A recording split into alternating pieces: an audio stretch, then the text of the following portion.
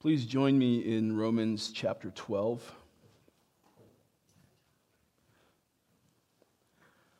Romans chapter 12. Last week we began a two-part mini-series, if you want to call it that, on ordinary Christianity. We looked at the ordinary means of grace, and we learned that those ordinary means of grace are the means that Christ has appointed to give spiritual nourishment to His people and to grow them in grace. The focus there was on the church as a whole, as the gathered body corporately. But today we will focus on the individual believer. How does the individual believer benefit from these ordinary means of grace? And more to the point, how do they shape us as ordinary believers into an ordinary Christian? As we said last week, I know that this word ordinary is not the word that comes to mind when people think of what kind of church they want to be a part of. And it's not the word that comes to mind when people think of what they would like to be known for. You imagine at your funeral, yeah, I knew him. He was a very ordinary guy. No one wants that. But let's be clear, ordinary Christianity is indeed extraordinary, but it consists in the ordinary. I remember distinctly when I was growing up, perhaps you do too, that Christian marketing was a lot more like an energy drink commercial. It was full of words like radical and extreme and earth shaker. No one wants to be an ordinary Christian. We want to be an earth shaker. Today, you can almost throw a rock and find some sort of marketing geared towards quote-unquote going deeper, or how to experience breakthrough or encounter God through the prophetic. What is plainly evident in the wild popularity of this kind of thinking is that we don't want ordinary. We want to be wowed. We want to be amazed. After all, Jesus said that greater works than these shall you do. I want to do the greater works. I want to operate in the prophetic. I want to have healing hands. I want to see signs and wonders. I want to be a part of soaking worship. I want to have an ecstatic emotional experience. I don't want ordinary. The problem with always seeking the radical and extreme and ecstatic is that these things leave you empty. They might have an appearance of godliness, but they lack power. These kinds of people, these kinds of churches, these kinds of pursuits, they're like clouds without rain. And when these gimmicks and cheap party tricks inevitably fail, people are left hurt and more lost and more confused and feeling more hopeless than they were before. Pursuing these extraordinary, ecstatic experiences is often a way of escaping regular, everyday obedience, living the ordinary Christian life. But it's not just the charismania of our day that can lead us down the path of seeking the extraordinary, now is it? Have you ever heard of Fox's Book of Martyrs? You read of the martyrs and you think, wow, I'm not even a Christian. These guys gave their all for Christ. They were beheaded. They were burned at the stake. We honor those men. We honor those who have laid down their life for Christ. No doubt about that. People who have given their life to missions and been killed by some tribe in a third world country. We honor these kinds of men. These stories are amazing and encouraging and soul-stirring, to be sure. But if we're not careful, they can give us this idea of Christianity that's not biblical. We begin to think that there's some sort of elite class of Christian, that they are the ones who are called to a radical life. God does indeed call some people to die on the mission field and to be beheaded for the testimony of Christ, to sell all that they have and go to the nations for Christ. And we're thankful for the way that God chooses to use fallible human beings to accomplish His purpose. But we must not allow these incredible, if not sensational, stories to distract us from what God has called us to do right here, right now.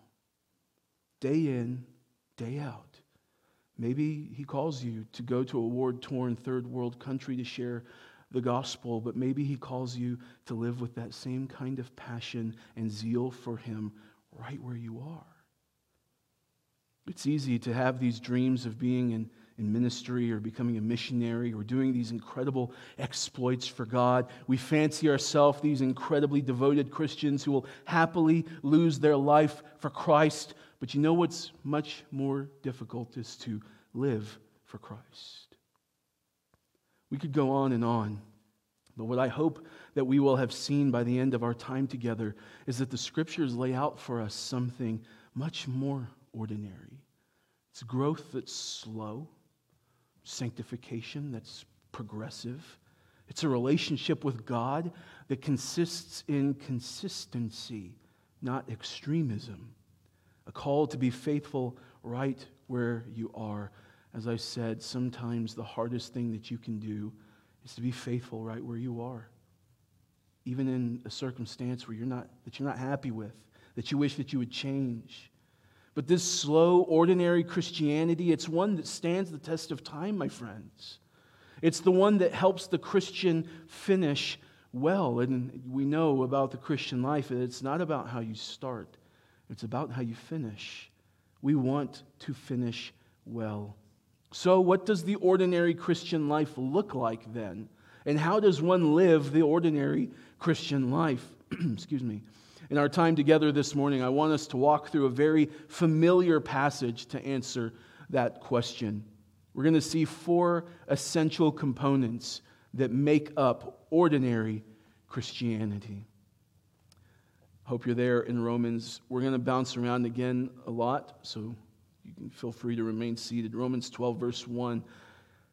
I appeal to you, therefore, brothers, by the mercies of God, to present your bodies as a living sacrifice, holy and acceptable to God, which is your spiritual worship.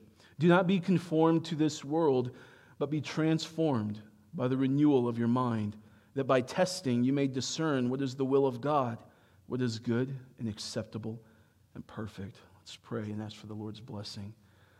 Father, I thank you for your word. I thank you for the opportunity to be here and open up the Scriptures together. Lord, we know that you speak to us directly through your word. So we ask that you would do that this morning, that you would empower the preaching and empower the hearing for the glory of Christ and the good of his people. It's in Christ's name we pray. Amen. The book of Romans is arguably one of the most important books in the New Testament because of Paul's very thorough exposition of justification by faith alone.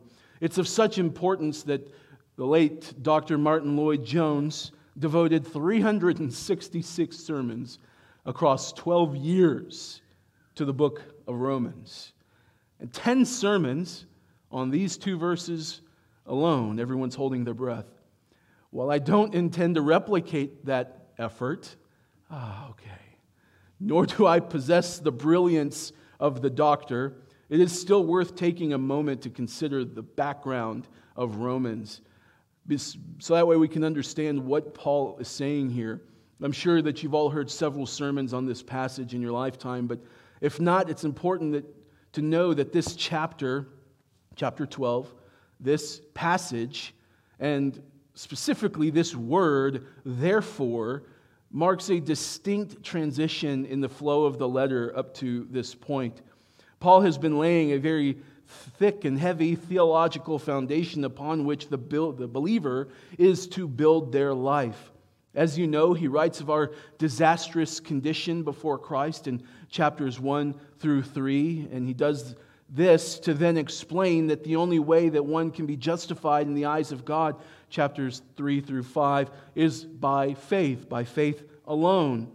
Chapters 6 through 7 deal heavily with our new relationship with sin in Christ, namely that we are dead to sin and alive in Christ. And chapter 8 is a beautiful chapter full of the believer's assurance. He lets us know that the Spirit prays for us in our weakness. He lets us know that nothing can separate us from the love of God, and that everything that happens to us in our life, God causes it to work out for good. And then in chapters 9 through 11, It teaches us mainly about sovereign election, that all of this has happened because of God's sovereign choosing of us before the foundations of the world. And this is what causes Paul to explode in a doxology. Look at chapter 11, verse 33. Oh, the depth of the riches and wisdom and knowledge of God. How unsearchable are his judgments and how inscrutable his ways. With all of that weight of all that he has written so far, it all comes to bear on chapter 12, verse 1, especially in this tiny word, therefore. It's a weighty transition. In other words, what Paul is saying is, I urge you, my brothers, because of what God has done for you and how you were completely undeserving of what he's done for you, in response to God's varied and many mercies shown towards you in Christ, this is now how you are to live. Because chapter 12 through the rest of the book is all about Christian living. It's a loving exhortation that Paul intends to give, but he wants us all to know that what is of first and foremost importance is that you cannot obey this exhortation without having experienced the mercies of God. That's what he says. I appeal to you by the mercies of God. What does that tell us? Is that the only way to live the Christian life is through Christ. The only way to be a Christian is to be in Christ, to have been transformed by the Spirit of the living God. The only way that this passage makes any sense to us is that we understand the mercy of God, that we were dead in our sins and trespasses, that no one does good, no one is righteous, that we were born in iniquity, and that we pursue sin with all of our being because we're sinners. But even though that's true, that the Father sent His Son for us to live a perfect and blameless life, die the death that we deserved, and live again so that we could be justified by faith in His finished work. It's faith in that, believing that, faith in that, that empowers us to now live the Christian life. Why is that important to say? Because without a proper understanding of what motivates the Christian's obedience, we will produce and become Pharisees. In other words, unregenerate people who are really good at following the rules, who are really good at external righteousness. But that's not the Christian life. The Christian life is one lived in response to the mercies of God. So this is the first essential component of the ordinary Christian life, is meditating on the mercies of God. We don't do this in order to earn God's mercy, but because of God's mercy. So we know that Paul is now transitioning to speak of Christian obedience for the rest of this letter, but it's critical that we understand that this obedience must be given in response and fueled by the mercies of God.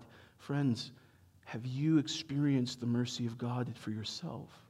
Have you trusted in Christ for salvation? If so, then this is for you. And if not, the invitation is believe upon Christ today, and this can be yours. The mercies of God are not a one-time experience, though. Isn't it interesting that Paul uses the plural? He doesn't say because of the mercy of God, but the mercies of God. What does that mean? That His mercies are many and varied. We experience His mercy every single day. They are all around us. You know the passage from Lamentations 3 quite well. I know you do. The steadfast love of the Lord never ceases. His mercies never come to an end. They're new every morning.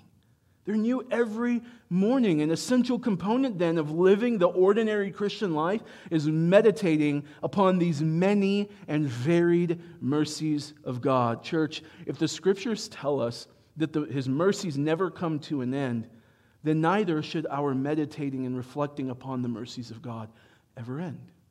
That's something that we will do for the rest of our life. And if it's true that His mercies are new every morning, what should you and I do every single morning? If not meditate upon the new morning mercies of God. No matter what you're going through, if you're in a storm in life or easy sailing, that is something that you can, and even further, that you must do.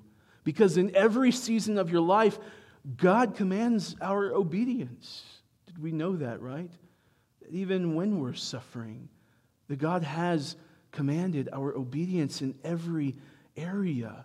Every season of our lives, God is to be obeyed. But how do we feel that obedience without it just being cold, dead in religion? How do we do that when we're not feeling it? We meditate upon the mercies of God.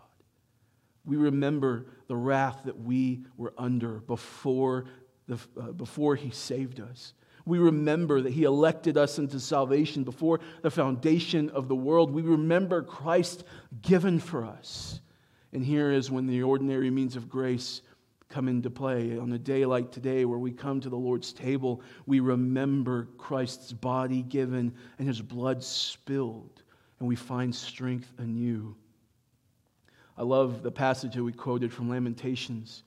Lamentations, you would, if you've never read it, you would be surprised by how depressing that book is.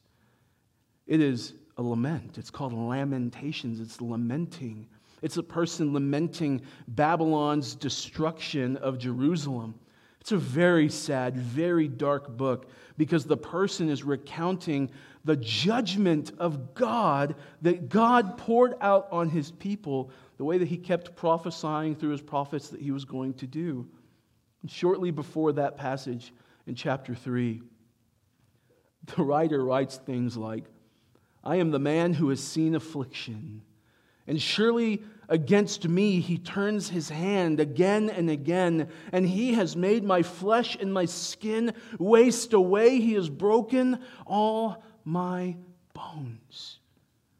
Have you ever been in a dark place in your life where it felt that way, that God was against you? So did this guy. But there's a glimmer of sunlight there in verse 21 of chapter 3. But this I call to mind, and therefore I have hope that the steadfast love of the Lord never ceases. His mercies never come to an end. You see what happened there?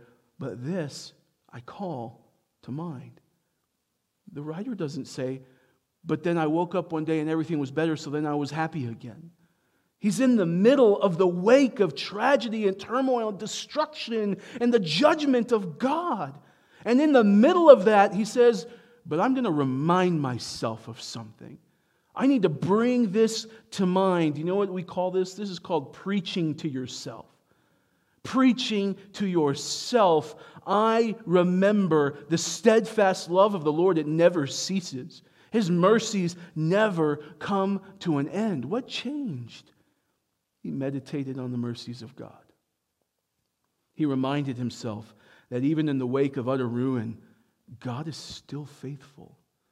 He is still merciful. And in fact, His mercies never come to an end.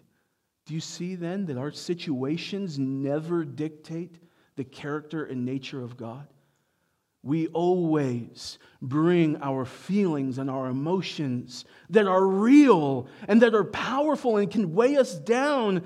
We bring them into submission to God. How? By meditating on God's mercy. By remembering how good He is. Think back to when God passed in front of Moses, proclaiming His own holy name to Moses. This is one of the most clear revelations of God by God to us. Exodus 34:6. The Lord passed before him and proclaimed, the Lord, a God merciful and gracious, slow to anger and abounding in steadfast love and faithfulness. That's the God we serve. So ultimately, meditating upon the mercies of God is meditating upon God Himself. He has told us this is His nature, that He is merciful and gracious. He's telling us about himself, and the first thing that he says is he's merciful.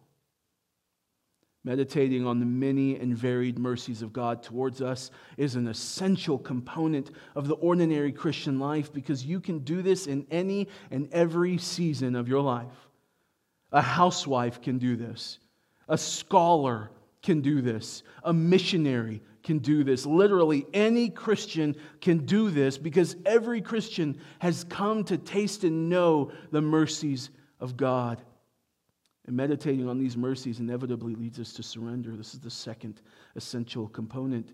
It is live all of life unto God. He goes on to say, to present your bodies as a living sacrifice. I appeal to you, therefore, brothers, by the mercies of God, to present your bodies as a living sacrifice, holy and acceptable to God, which is your spiritual worship. Paul's loving exhortation to all believers is to present your bodies as a living sacrifice. The idea that he wants us to have in mind here is that of giving yourself over to God. You remember a sacrifice during this time, they would have known it to be an animal being slaughtered and put on an altar and burned. That's what they would have in mind as a sacrifice. So they might think, well, how can I do that? How can I be like that animal and be living? How can I be a living sacrifice? How does those things seem to be against one another? But what he's saying is, give yourself to God. You live all of life unto God. The word body here, it's a Hebraism. It was a way of referring to not just the physical body, not just the mind or the heart, but the entirety of who you are, yourself.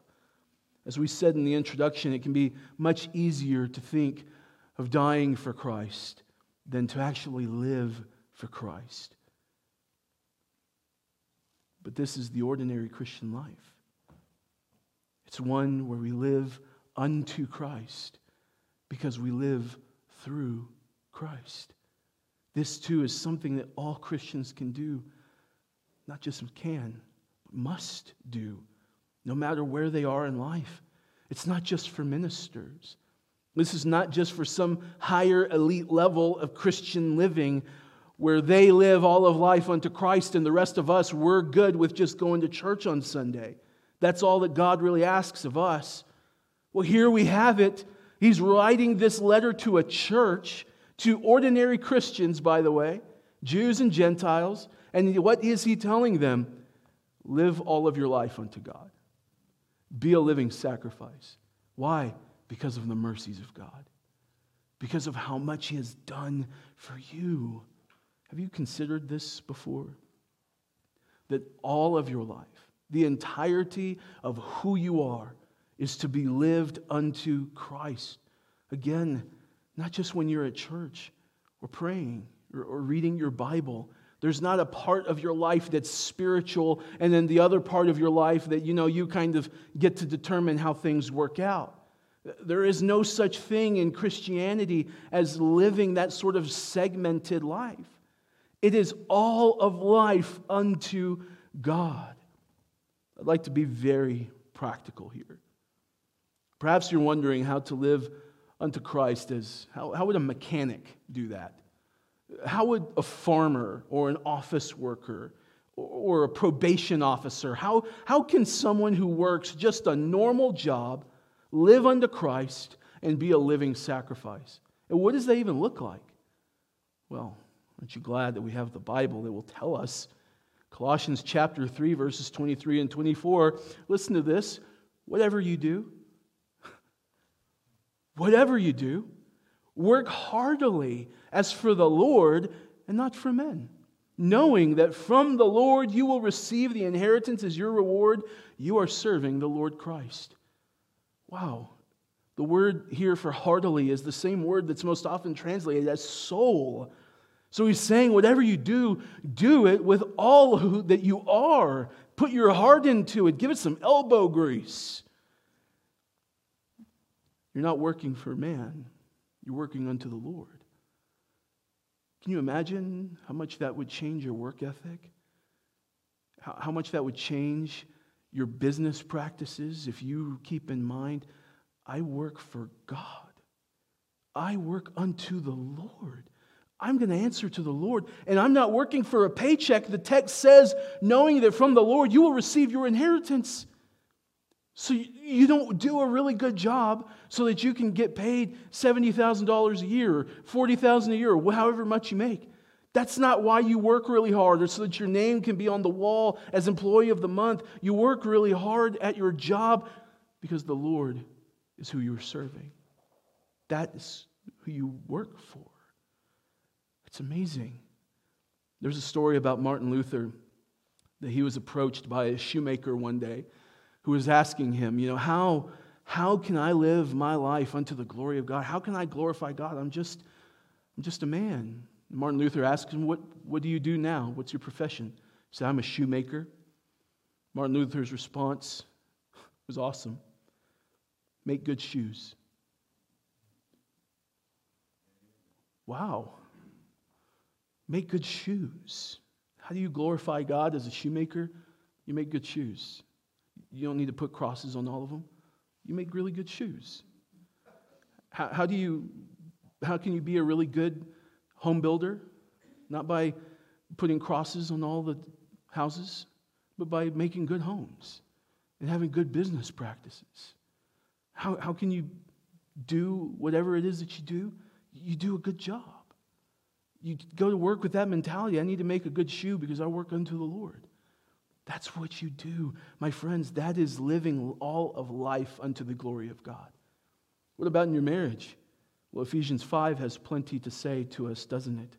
Wives, submit to your husbands as unto the Lord. Husbands, love your wives as Christ loved the church.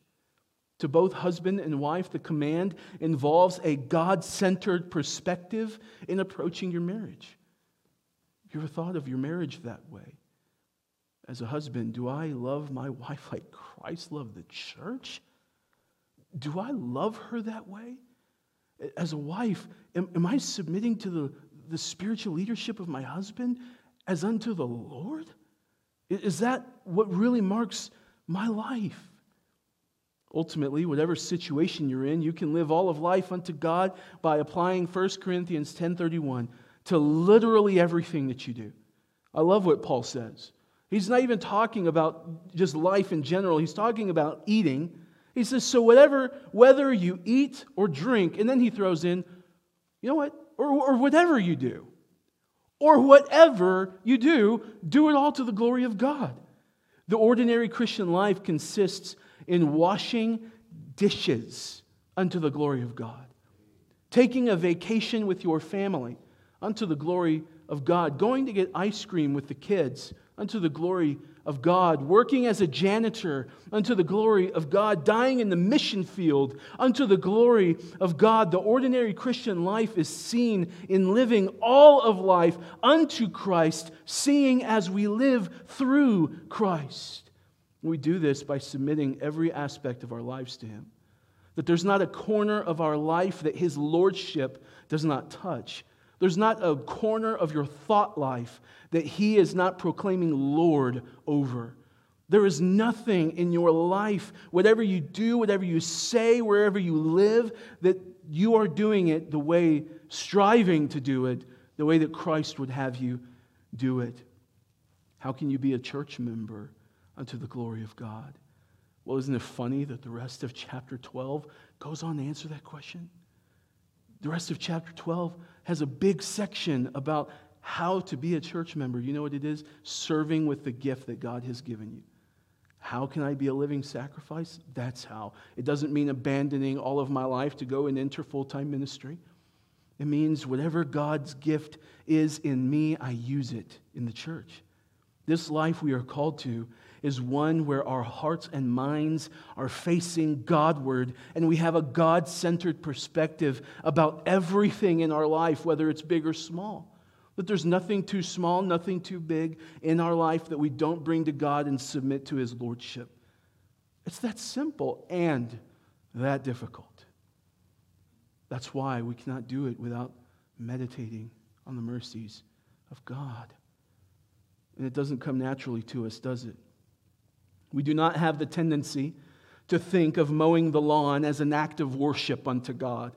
We're not inclined to think of living all of life unto the glory of God. And that's why we need this third essential component of the ordinary Christian life. What is it? Be transformed by God. Look at verse 2.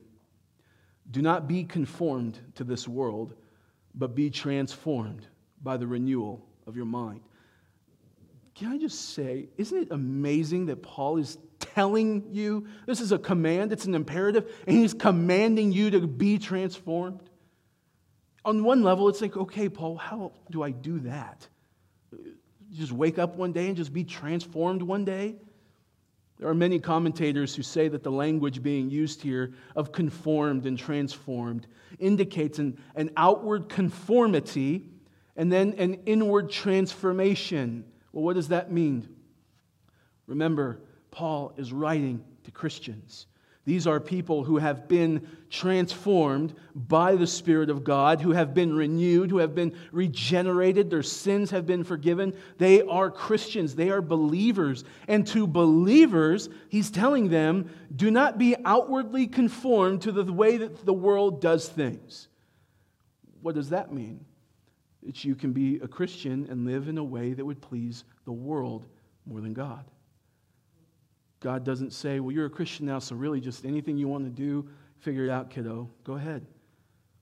There is a way that we can live that is not pleasing to God, that's not, as Paul will say in other letters, that is not in a manner worthy of our calling.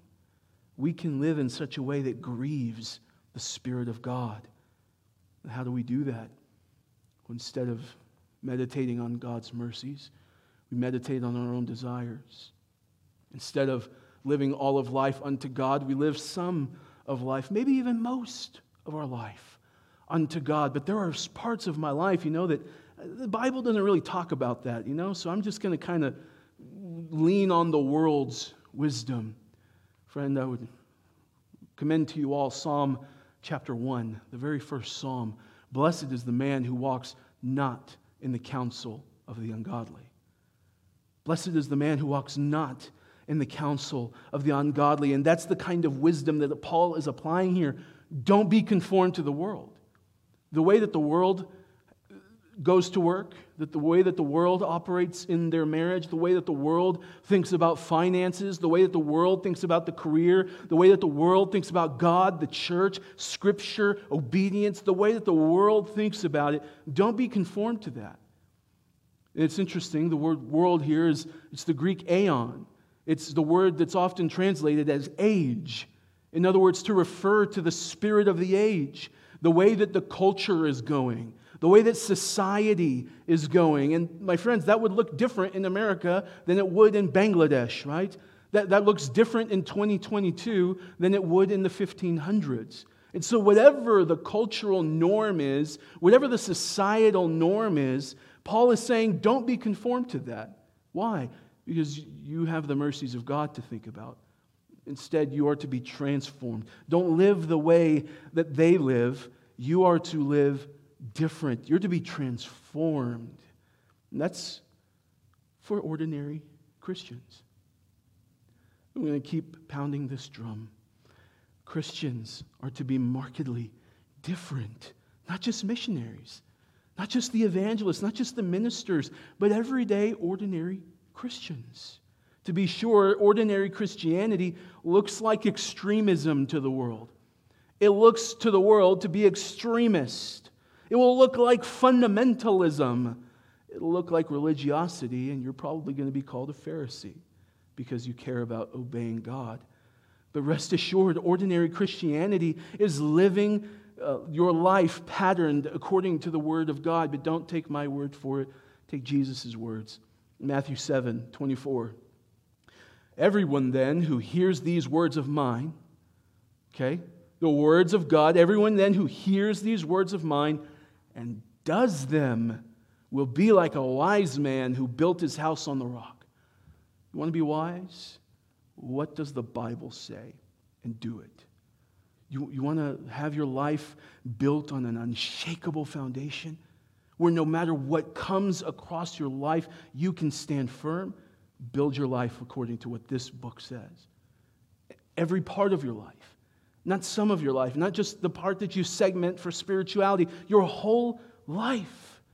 Psalm 119:9, how can a young man keep his way pure? By guarding it according to your, guess what it is? Word.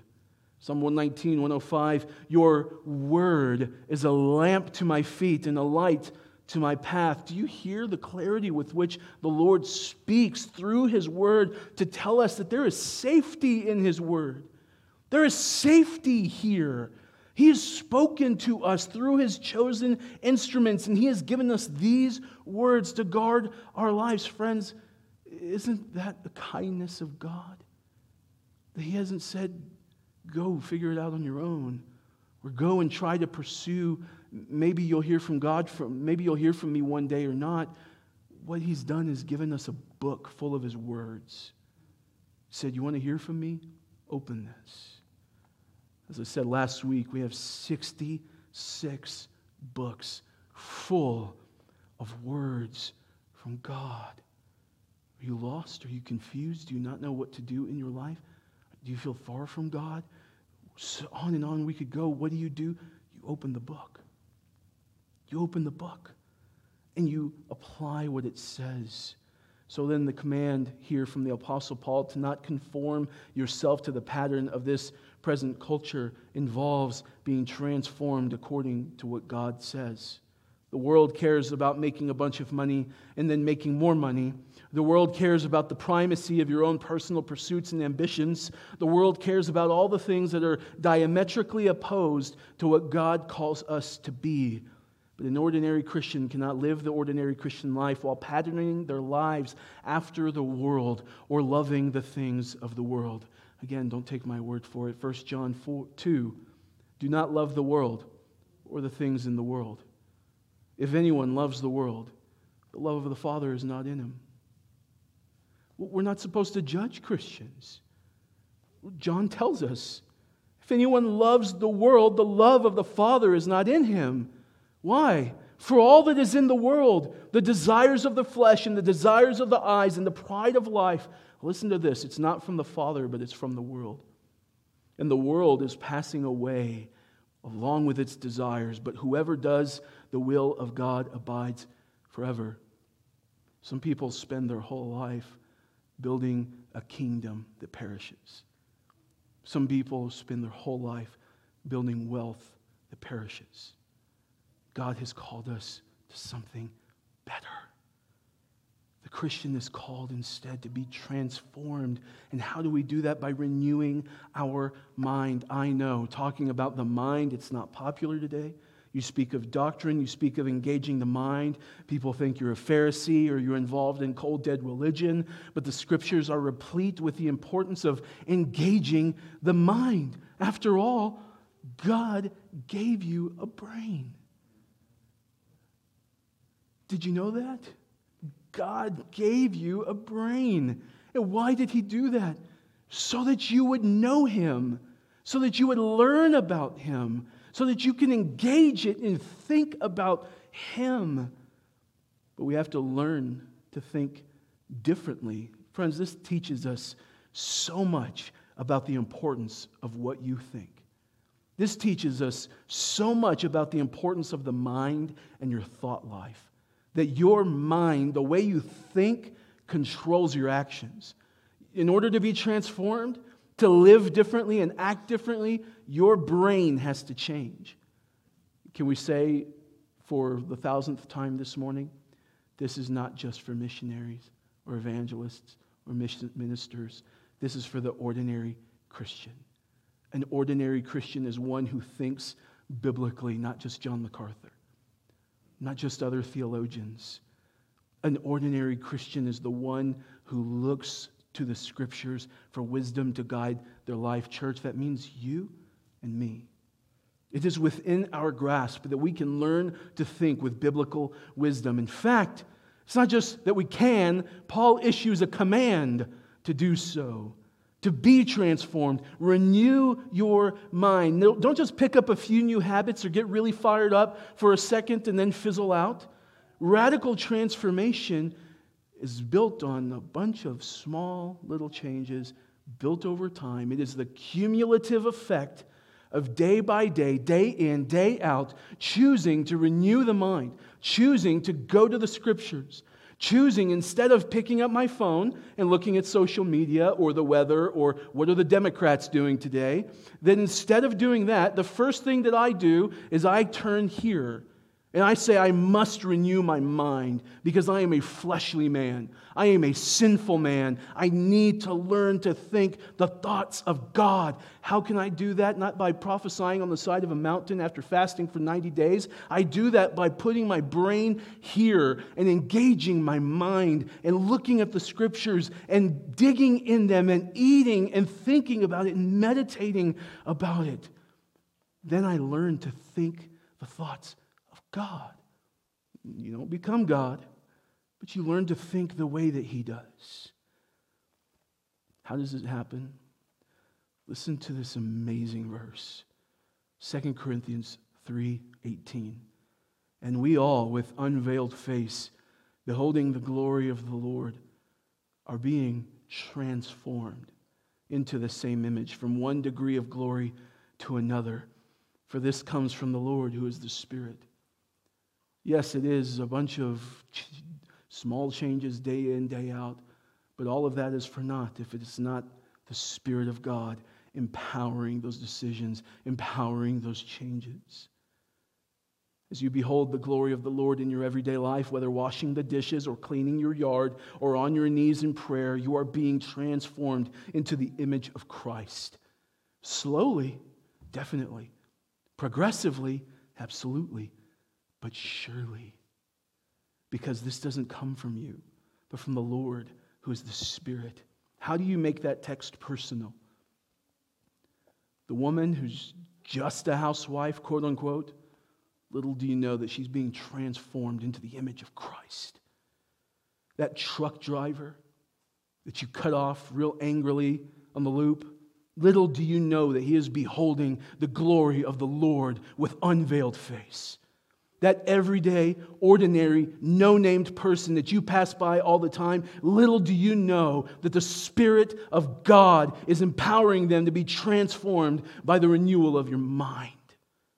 God does this extraordinary work when His people utilize the ordinary means of grace. Day in, day out. An ordinary Christian wakes up on an ordinary day, sets their heart to read the Word and apply the Word, to pray to the Lord and trust the Lord, and God slowly but surely performs this miraculous work in their hearts, and they know not how. The last essential element, essential component is to be conformed to the will of God. Paul goes on to say that by testing you may discern what is the will of God, what is good and acceptable and perfect. Isn't everyone always wanting to know what the will of God for their life is? I bet you we could go to the Christian bookstore right now, close our eyes, and find a book about how to know the will of God for your life. We turn everywhere except for where we can find it. The Scriptures tell us this is the will of God for your life. Do you know what it is? Your sanctification. Well, I don't really like that. That means I got to stop sinning. That means I got to give this up. I don't know about that. Let me go read from a prophet so that they can tell me what the will of God is. Maybe it'll be something a little bit nicer, like God wants me to bawl outrageous. Like God wants me to stop talking to that person because they're mean to me. No, the will of God for your life in every situation is your sanctification, that you be conformed to the image of Christ. So as you learn to think biblically, you will learn to discern what is pleasing to God in every decision that you have to make.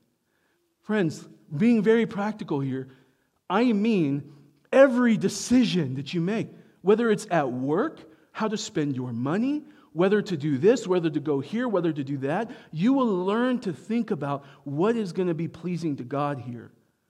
And you don't need to go anywhere else except for right here, being transformed. You might not be able to pull out a verse and say, this verse here says this, but you learn to think with the whole weight of what the biblical wisdom would dictate here of what the Scriptures tell us about the nature and character of God. You learn how to think that way. So instead of seeking a sign, instead of seeking something else, we can turn to the Scriptures every day.